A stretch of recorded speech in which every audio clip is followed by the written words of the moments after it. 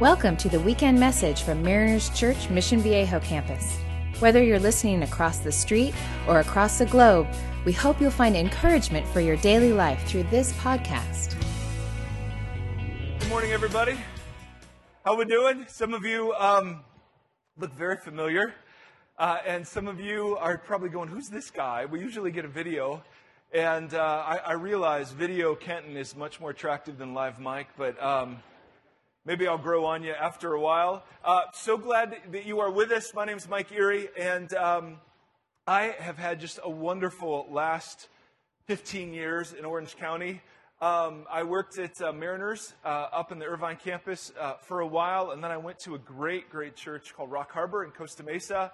I was there for almost 8 years, and then my wife and I felt God release us from that, and we didn't know to what until we started praying, and God gave us just many great opportunities, but we felt like this is where He would have us be, and so we were really excited to step into what's already happening here. It's so great for Tim and his crew and all the volunteers to have this thing going, and we're excited to be back with Mariners. We have still so many friends there, and so we're really excited. What we're going to do is we're going to do some teaching this weekend, next weekend. Kenton comes back from his break, so he'll be on video the weekend after that, and then we'll start a fall series that he and I are working on together, Why Jesus Hates Religion, which should be pretty good, Lord willing.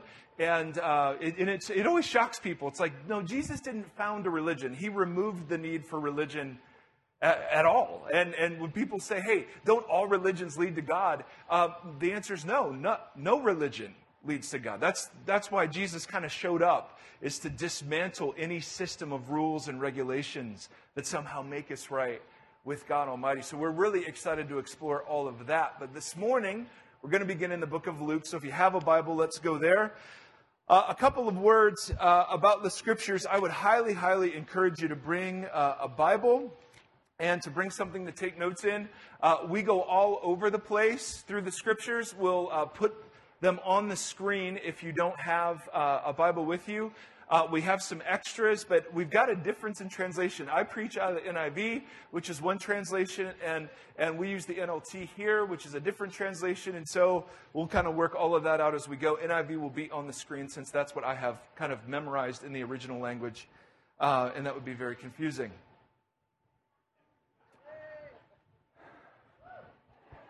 It's kind of like we're on a blind date. You know, it's like, well, all right, who's this guy? And going, who are you? And you need to learn to laugh at dumb jokes is one thing we'll have to worry about. Now, I've been doing the speaker thing for 15 or 16 years. I started when I was 10. And I just used to hate it. I mentor some younger teachers, and they hate it too. I hated getting up here and talking, because I always felt so much pressure to be good. You know, it's like, and we'd never want to say it, you know, we're up here serving Jesus and all glory to Him, but I felt this just incredible pressure to be good. It's like, because if you're good, then people come back. And if you're really good, then people bring their friends and come back. And if you're really good, you know, you have multiple services. And I mean, it was just all of this kind of weirdness. And I had this great sense of having to perform and be good at it. And I feel like sometimes in the American church, churches feel that pressure too, right? It's like we got to do our best. We got to showcase all that we've got going, and we've got to have the best lights, the best sound, the best this, the best that. In fact, there are some churches I read about during Easter, who were giving away cars if you showed up. Like seriously, if you came and filled out a card and put it in the offering basket, you could register to win a car. And you know, iPods and bikes and scooters. I mean, it was crazy. And isn't there an impulse that's good in all of that, right? There's an impulse that's good. Good to want to be good to want to be excellent, good to want to remove all the barriers and make it as attractive as possible for people to show up. But I also think there's an impulse that's kind of dangerous in that. Wouldn't you agree?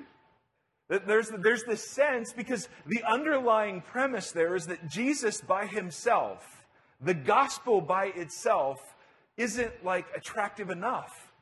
And so we got to polish it up a little bit. We got to remove some of the edges. It's like we've ceased being astonished by God, so we have to be entertained a little bit in the meantime. And the thing that's so amazing as I read the Gospels is that Jesus himself never begged, never bribed, never overpromised. The American church, come to Jesus and you'll be wealthy. Come to Jesus, we'll give you a free set of steak knives. Come to Jesus and he'll heal everything. I mean, we make these incredible promises, and Jesus never did that. I mean, imagine, if you would, you have a daughter. Imagine she's 20 years old. And imagine that she's been dating a guy for 3 years. The guy comes to her one day and says, listen, we've been dating for 3 years, and I just need to take a break from dating. Because I've had this image in my mind of what my dream girl was going to be. And I just need some time to sort out whether we should get married or whether I should pursue kind of my idea of the dream girl. Now, suppose this is your daughter who hears that. Dads, what do you say? Do you say, oh, go ahead and wait, honey. He's definitely, pray he chooses you. Is that what you say? No, you say, let me make it easier for him right now. Right? What do you say to your daughter? You're worth more than that. And there's this sense that you get from Jesus, that Jesus is doing the same thing about people who are a bit ambivalent about worshiping God. He never begged anybody. He never pleaded with anybody. Luke chapter 19, I love what he does here. Jesus was remarkably free from caring about what people thought of him. Luke chapter 19, we'll start in verse 37. When Jesus came near the place where the road goes down to the Mount of Olives, the whole crowd of disciples began joyfully to praise God in loud voices. They were saying, blessed be the King who comes in the name of the Lord, peace in heaven and glory in the highest. Some of the Pharisees in the crowd, some of the religious leaders, said to Jesus, teacher, rebuke your disciples. They were being unseemly. They weren't being properly reverent. And what's Jesus say? I love this. I tell you, if they are quiet, the rocks will start singing. Does this strike you as a God who's lonely? As a God who's real desperate for people to worship him? As a God who's depressed because you haven't chosen today to invest time? I mean, there is this segment in Christianity that has ceased being amazed with God and now needs all sorts of spit and polish to kind of make him amazing again. And I think Jesus would say to those of us, because that runs right through my heart too. I think Jesus would say to those of us, it's okay. If you've got better things to do, go for it. It really is okay.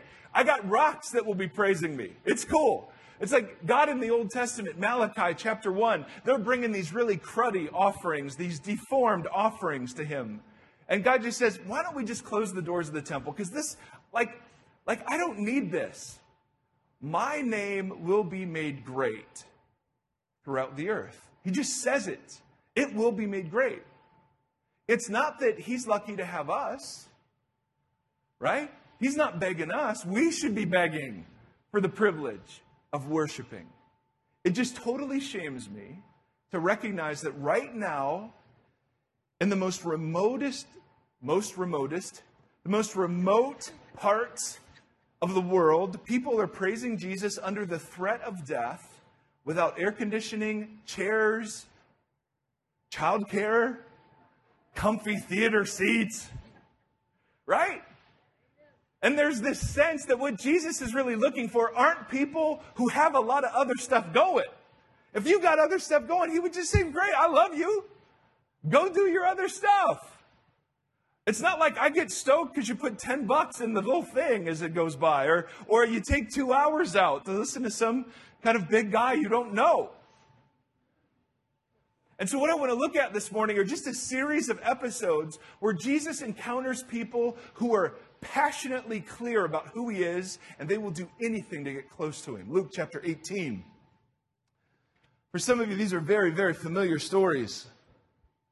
Luke chapter 18, we'll start in verse 35. As Jesus approached Jericho, a blind man was sitting by the roadside begging.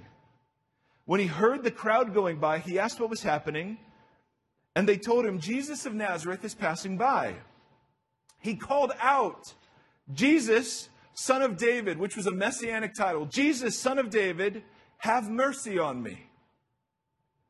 Now, verse 39 is so interesting. Those who led the way rebuked him and told him to be quiet. Now, this road they were on from Jericho to Jerusalem was long, dangerous, but it was well traveled because a lot of the rich folks had summer homes in Jericho. So the elite of Jerusalem, the religious elite, the political elite would travel this road with kind of large groups for safety, and it was a good place to be begging. So we come across a dude who's got absolutely nothing going for him. The theology of the day said that if you were blind, if you had leprosy, if there was anything wrong with you, it was either the sin of your parents or your sin, and that you were getting what you deserved. Okay, so this guy's got nothing going for him, and all he can do is cry out, Jesus, Son of David, have mercy. The folks tell him to shut up, and this is what I love. What does he do in verse 40? Verse 39. Those who led the way rebuked him and told him to be quiet, but he shouted all the more, Son of David, have mercy on me. Jesus stopped and ordered the man brought to him. When he came near, Jesus asked, what do you want me to do for you? I want to see. And then Jesus heals the man. Now, have you ever been around really messy, desperate people? I mean, let's talk about other people. We're never messy and desperate. But, the people that are messy and desperate, right? If you've ever been around somebody in recovery for an addiction, they're not real polished. Because the pressure to be polished is one of the reasons they've gotten down the wrong path, right? They're just kind of like, listen, I'm ruthlessly honest about dealing with this. I have to be in order to deal with it. Like, messy people aren't put together. Messy people they're not schooled in all the proper religiousness. Messy people were the kind of people shouting for Jesus. And when Jesus comes across somebody like that, he absolutely loves it. The rest of his entourage is telling this dude to be quiet. But he shouts all the more. Do desperate people worry a lot about what other people think? Are desperate people real obsessed about upsetting the proper religious authorities? No. This dude, there's something about him, and I'll do anything to get a hold of him. I'll do anything to get his attention. Right? I mean, we could go to other stories where literally in the Greek language, 4 dudes unroof a roof and lower their friend down in front of Jesus. And I imagine Jesus being excited. Or a sinful woman, a notoriously sinful woman, interrupts a dinner party just to wipe his feet. See, anytime Jesus came across folks who had passionate clarity about how great he was, he'd bless them. But when he came across folks that were like, I could take it or leave it, he'd say, okay, well then leave it. Because this movement is for people who aren't going to dip their toes in it. This isn't for half steps. This isn't for the faint of heart. Did you just say something in the middle of a message? You just were responsive to me? You're not just going to sit there passively? Are you serious? What's your name? Marie? Marie, stand up. Come on, Marie. This is the face.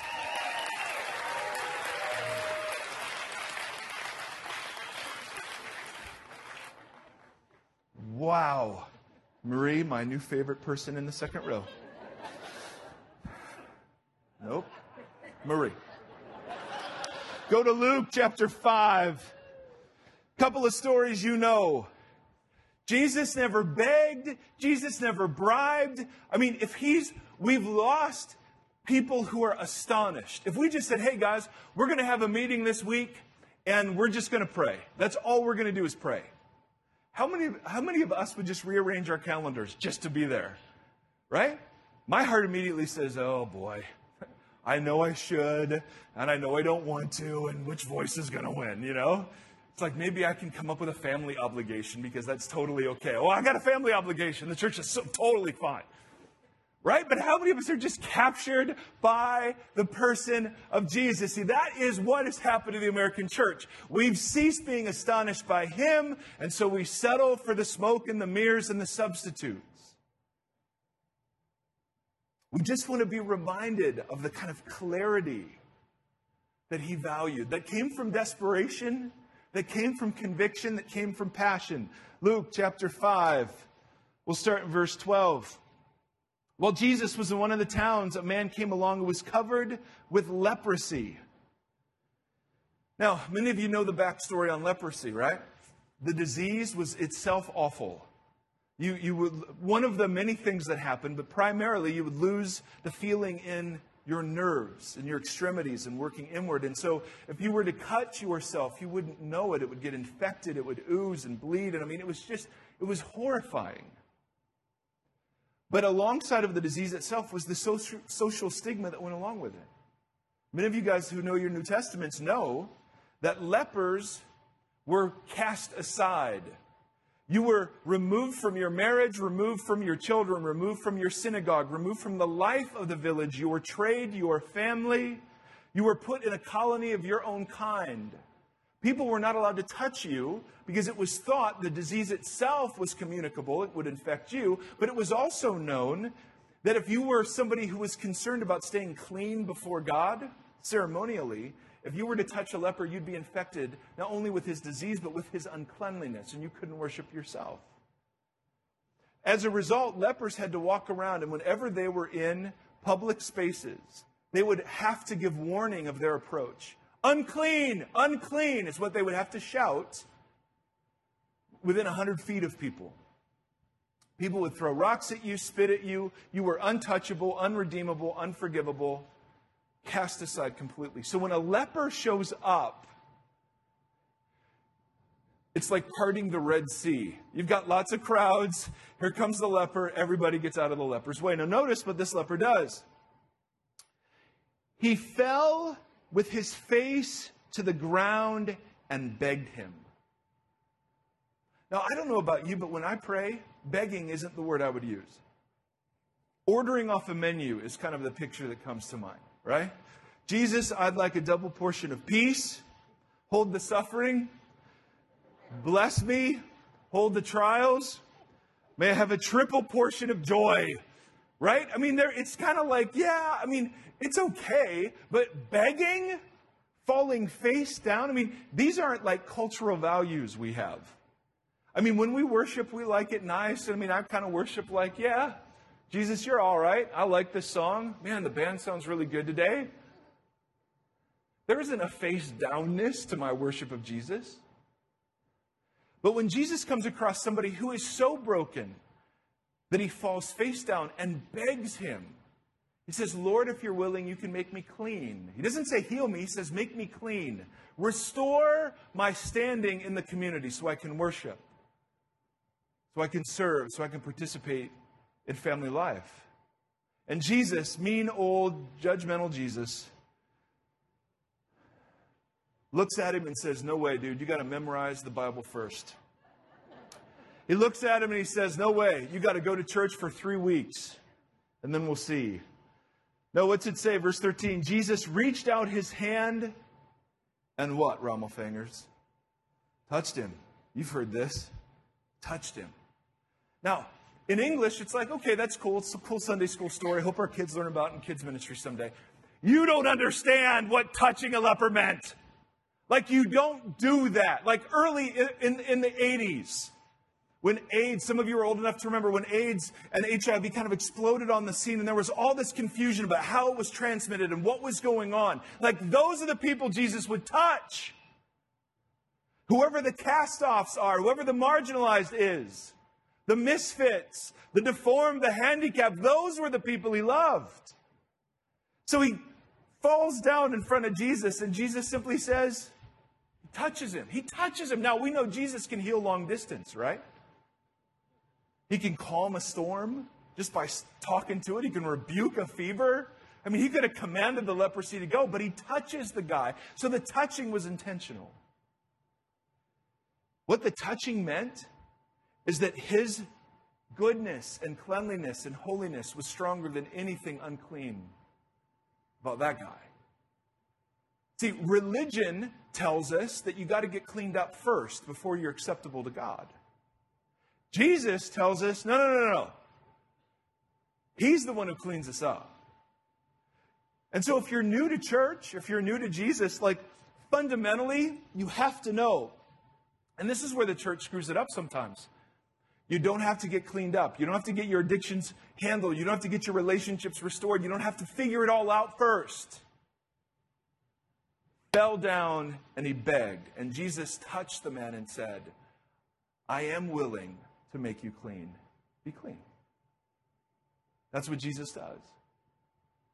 That's why he's worthy of all of this. He touches the untouchable. He redeems the unredeemable. He forgives the unforgivable.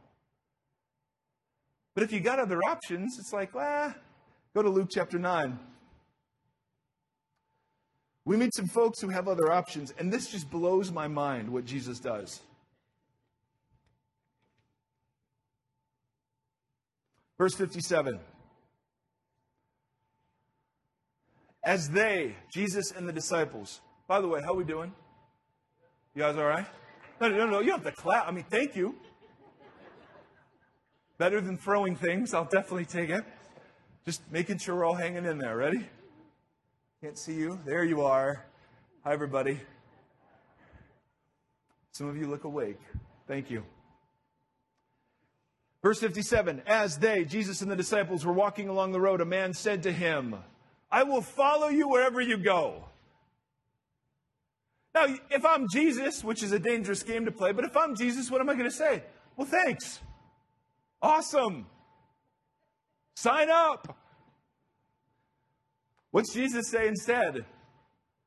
Foxes have holes, places to dwell. Birds of the air have nests, places to dwell. But the Son of Man, a messianic title for himself, has no place to lay his head. Totally clear. Instead of saying, hey, dude, I'm really excited you're going to join me, it's, I'm not quite sure you know what you're signing up for. Let me help clarify it a little bit for you. Or Jesus says to another guy, follow me. Now, we know in other instances people are leaving their nets and just going. This guy says, Lord, first let me go and bury my father. If I'm Jesus, what am I? Well, of course. Here's funeral time off. I mean, of course. Go bury your father. Jesus gives this reply, let the dead bury their own dead. It makes total sense in English. But you go and proclaim the kingdom of God. Now, when we read this, it sounds like the dude just lost his dad and has to go to the funeral. It seems so ridiculous that Jesus would say, the dead will take care of themselves. Follow me. What's really going on is with Jewish burial, it was a year-long process. Somebody would die, you put them in a tomb, and for the next year, the body would decompose. Then you would take the bones, and you'd put them in a bone box, an ossuary, and then you would place that with your ancestors, okay? So, let me go bury my father means I'm in this year-long period, I have a family obligation, and Jesus says, you know what? And he'll say this other places more directly, if that's more important to you than following me, then go ahead. I mean, he'll say other places, if anyone loves his mother, father, children, or himself or herself more than me, you're not worthy of me. And all Jesus is doing is saying, listen, if you had a 20-year-old daughter who there was a guy saying, kind of maybe her or maybe somebody else, you know exactly how you handle that situation. How much more does Jesus come into a world saying, listen, the rocks will cry out. I'm not hurting. It's not like I'm lucky to have you. And I think the American church, wouldn't you agree, needs to be reminded he's not lucky to have us. I mean, Jesus loves everybody and pursues everybody. And we like that Jesus. But the Jesus that comes along and says, hey, if you got other things going, it's okay. Go do those other things. Really? Yeah. Like, if it's really more important to you to wait out this year-long process, then go for it. Or, this one gets a little more confusing, not that those weren't. Still another said, I will follow you, Lord, but first let me go back and say goodbye to my family. Jesus replies, if I'm Jesus, I'm saying, well, of course. Your family's important. Love them. Let them know I'll take good care of you. Jesus instead says, no one who puts his hand to the plow and looks back is fit for service in the kingdom of God. Of course. Now, there's an Old Testament background to this story. Elijah has a protege named Elisha.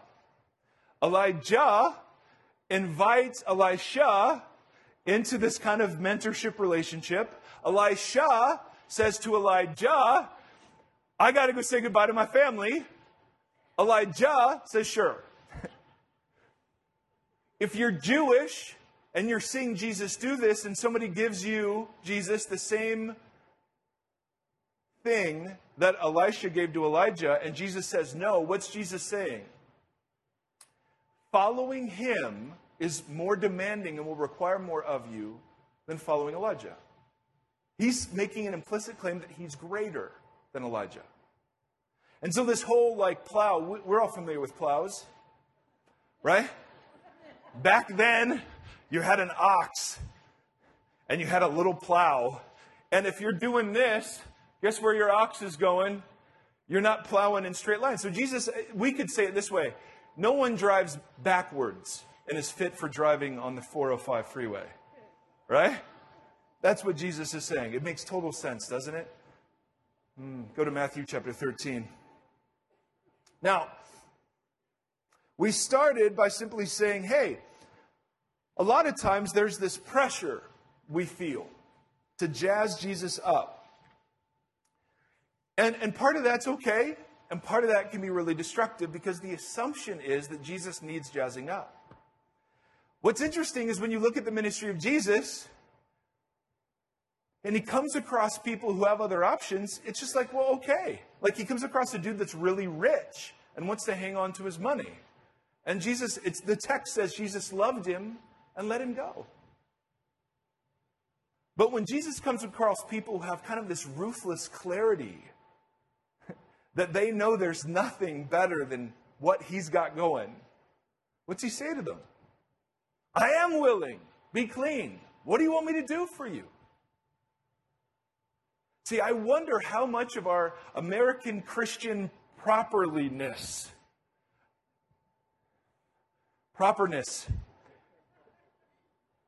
is a way to hide from God. I mean, how much of American Christianity actually keeps us from being so desperate and sloppy? I mean, what would happen if somebody walks in 20 hours sober and is a total mess? They don't know when to stand, when to sit, when to say amen. They got nothing. And they interrupt the whole service and they just say, I need help. Does the security team kind of tackle them and take them to the back room? Or do you stop the service and you say, boy, did you come to the right place? Like, are we willing to let God bring us time and time again to the place where we come to recognize afresh He is the most important thing? What's the reward of following Jesus? What's the reward of following Jesus? Jesus is the reward of following Jesus. And until you're convinced of that, you'll be using Jesus for other things. And discipleship to Him just won't work out real well. Like if you think the reward of following Jesus is that your kids are going to behave.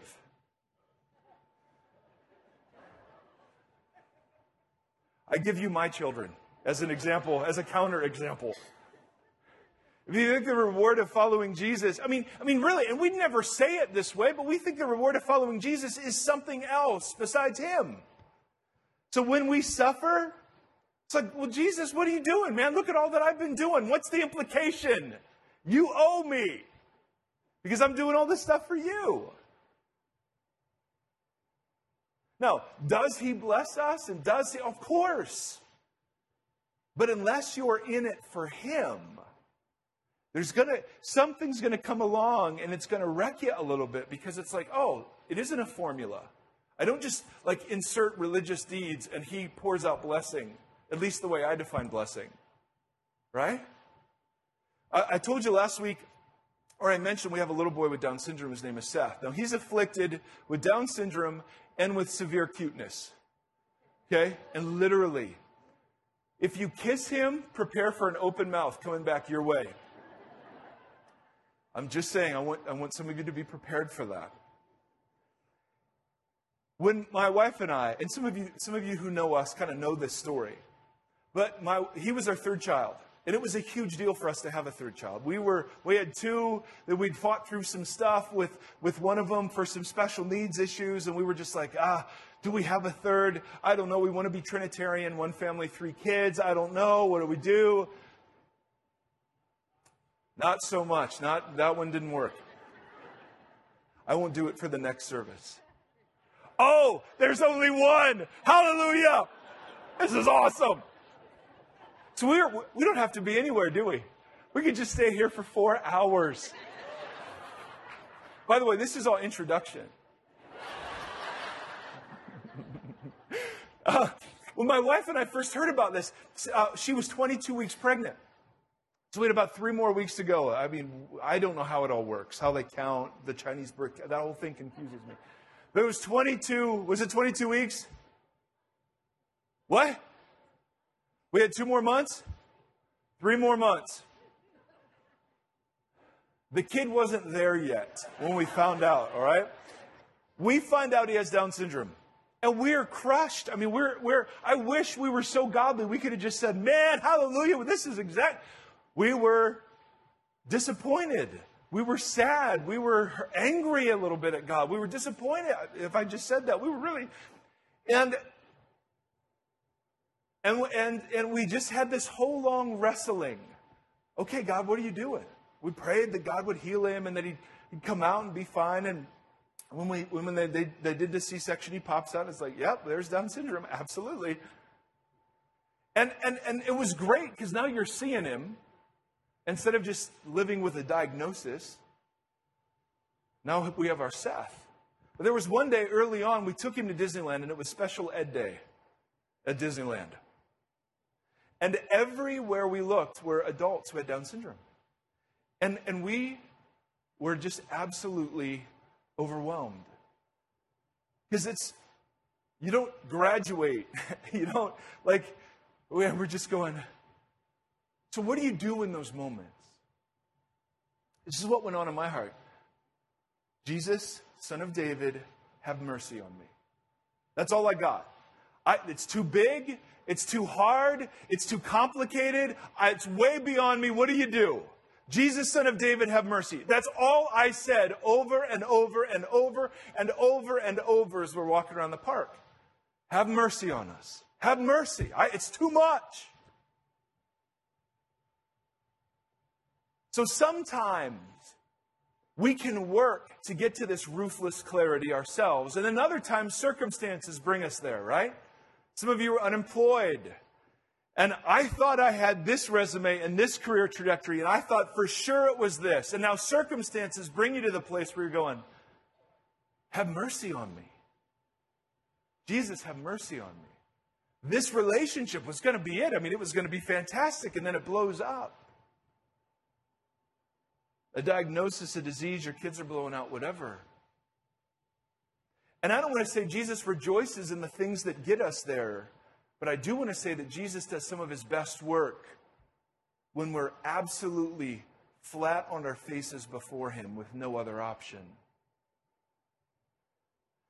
And I wish it weren't that way, don't you? I just wish I lived in the purity of that all the time, but I got money. I don't need to pray for daily bread. I go buy some. Right? The Orange County lifestyle just kind of beckons us.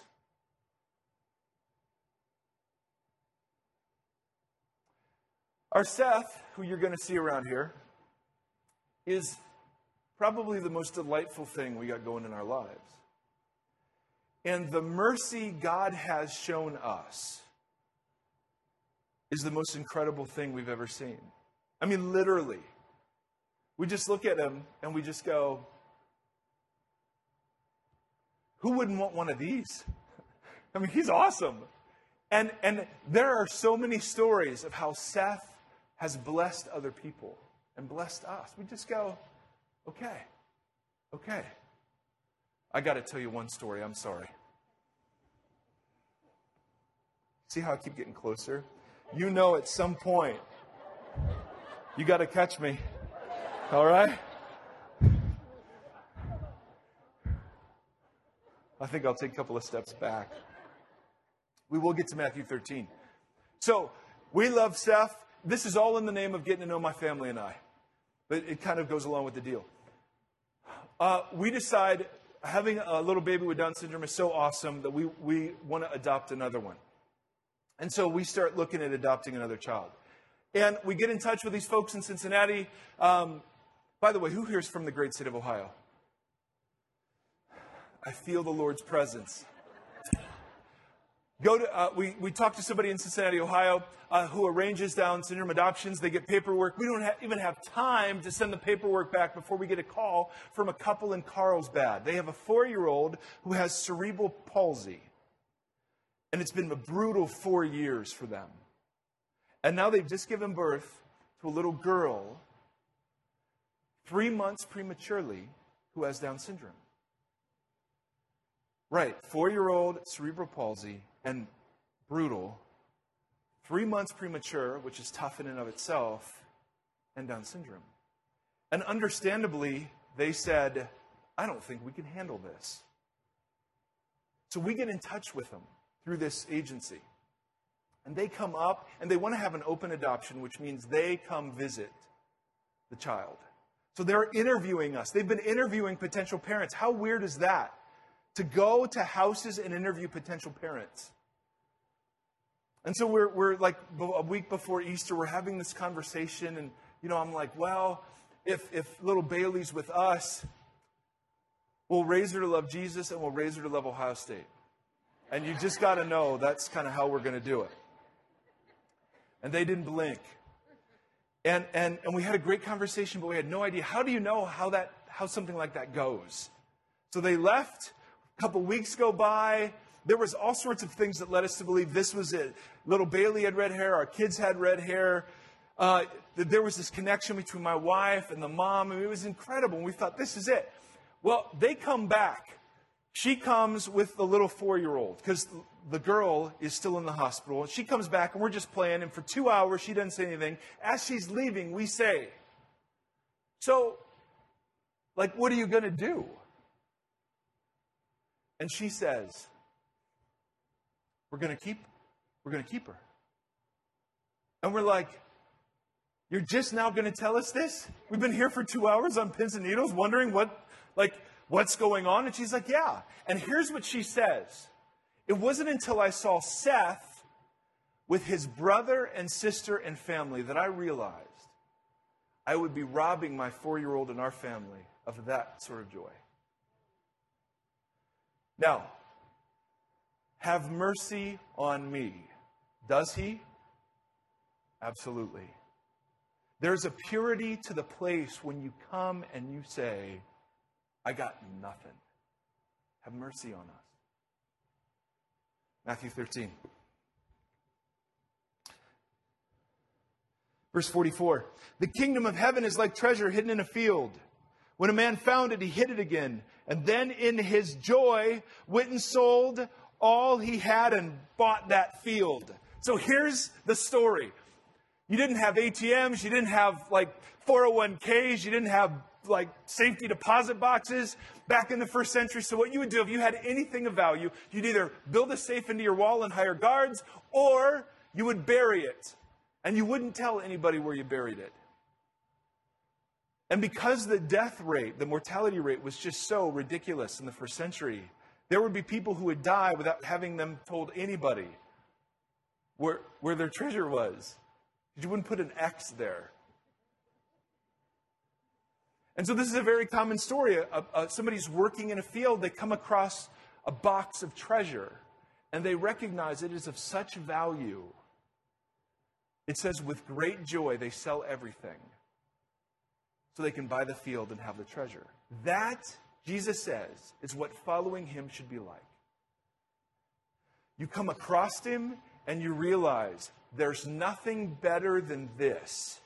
With great joy, I sell everything else to have him. Now, if we're honest, we still think there's treasure elsewhere, don't we? Whether it's success or the good life or happiness or whatever your definition is, we're still convinced there's treasure somewhere else. And Jesus would simply say to us, go for it. If you really think it's treasure, he gives the severe mercy of letting you see the futility of what you think is valuable. And he's always still there, and he's always saying, I'm the treasure. You've got to believe that. And so this morning, we just wanted to be reminded that what he's looking for, what this sort of community is to be about, is about reminding ourselves over and over and over again. The reward of following Jesus is Jesus. He's the treasure. And for us to keep pursuing the place where we come to that recognition. So would you do this? Would you take stuff off your laps? And as John comes up, I just want to take a moment in silence. Don't know how this hits you. Maybe for you it's just kind of a question of, well, what else is treasure? What else do I really think is treasure? And maybe there's just a bit of confession that goes on. Or maybe, like one of the things I do is, God, I'm desperate to be desperate for you. Like I'm not right there, but could you bring me to that place again? Or maybe you are desperate. And I just want to suggest kind of the crazy thought that Jesus does some of his best work in that very place. So would you just close your eyes for a moment, and in a world of images, let's just block them out. And in a world of noise, let's just be still. Or would you just invite the Holy Spirit to continue this conversation? These are his words. What is this for you? What's it mean for you? Thank you for listening to this podcast from Mariners Church Mission Viejo campus. For more information about Mariners, visit www.marinerschurch.org.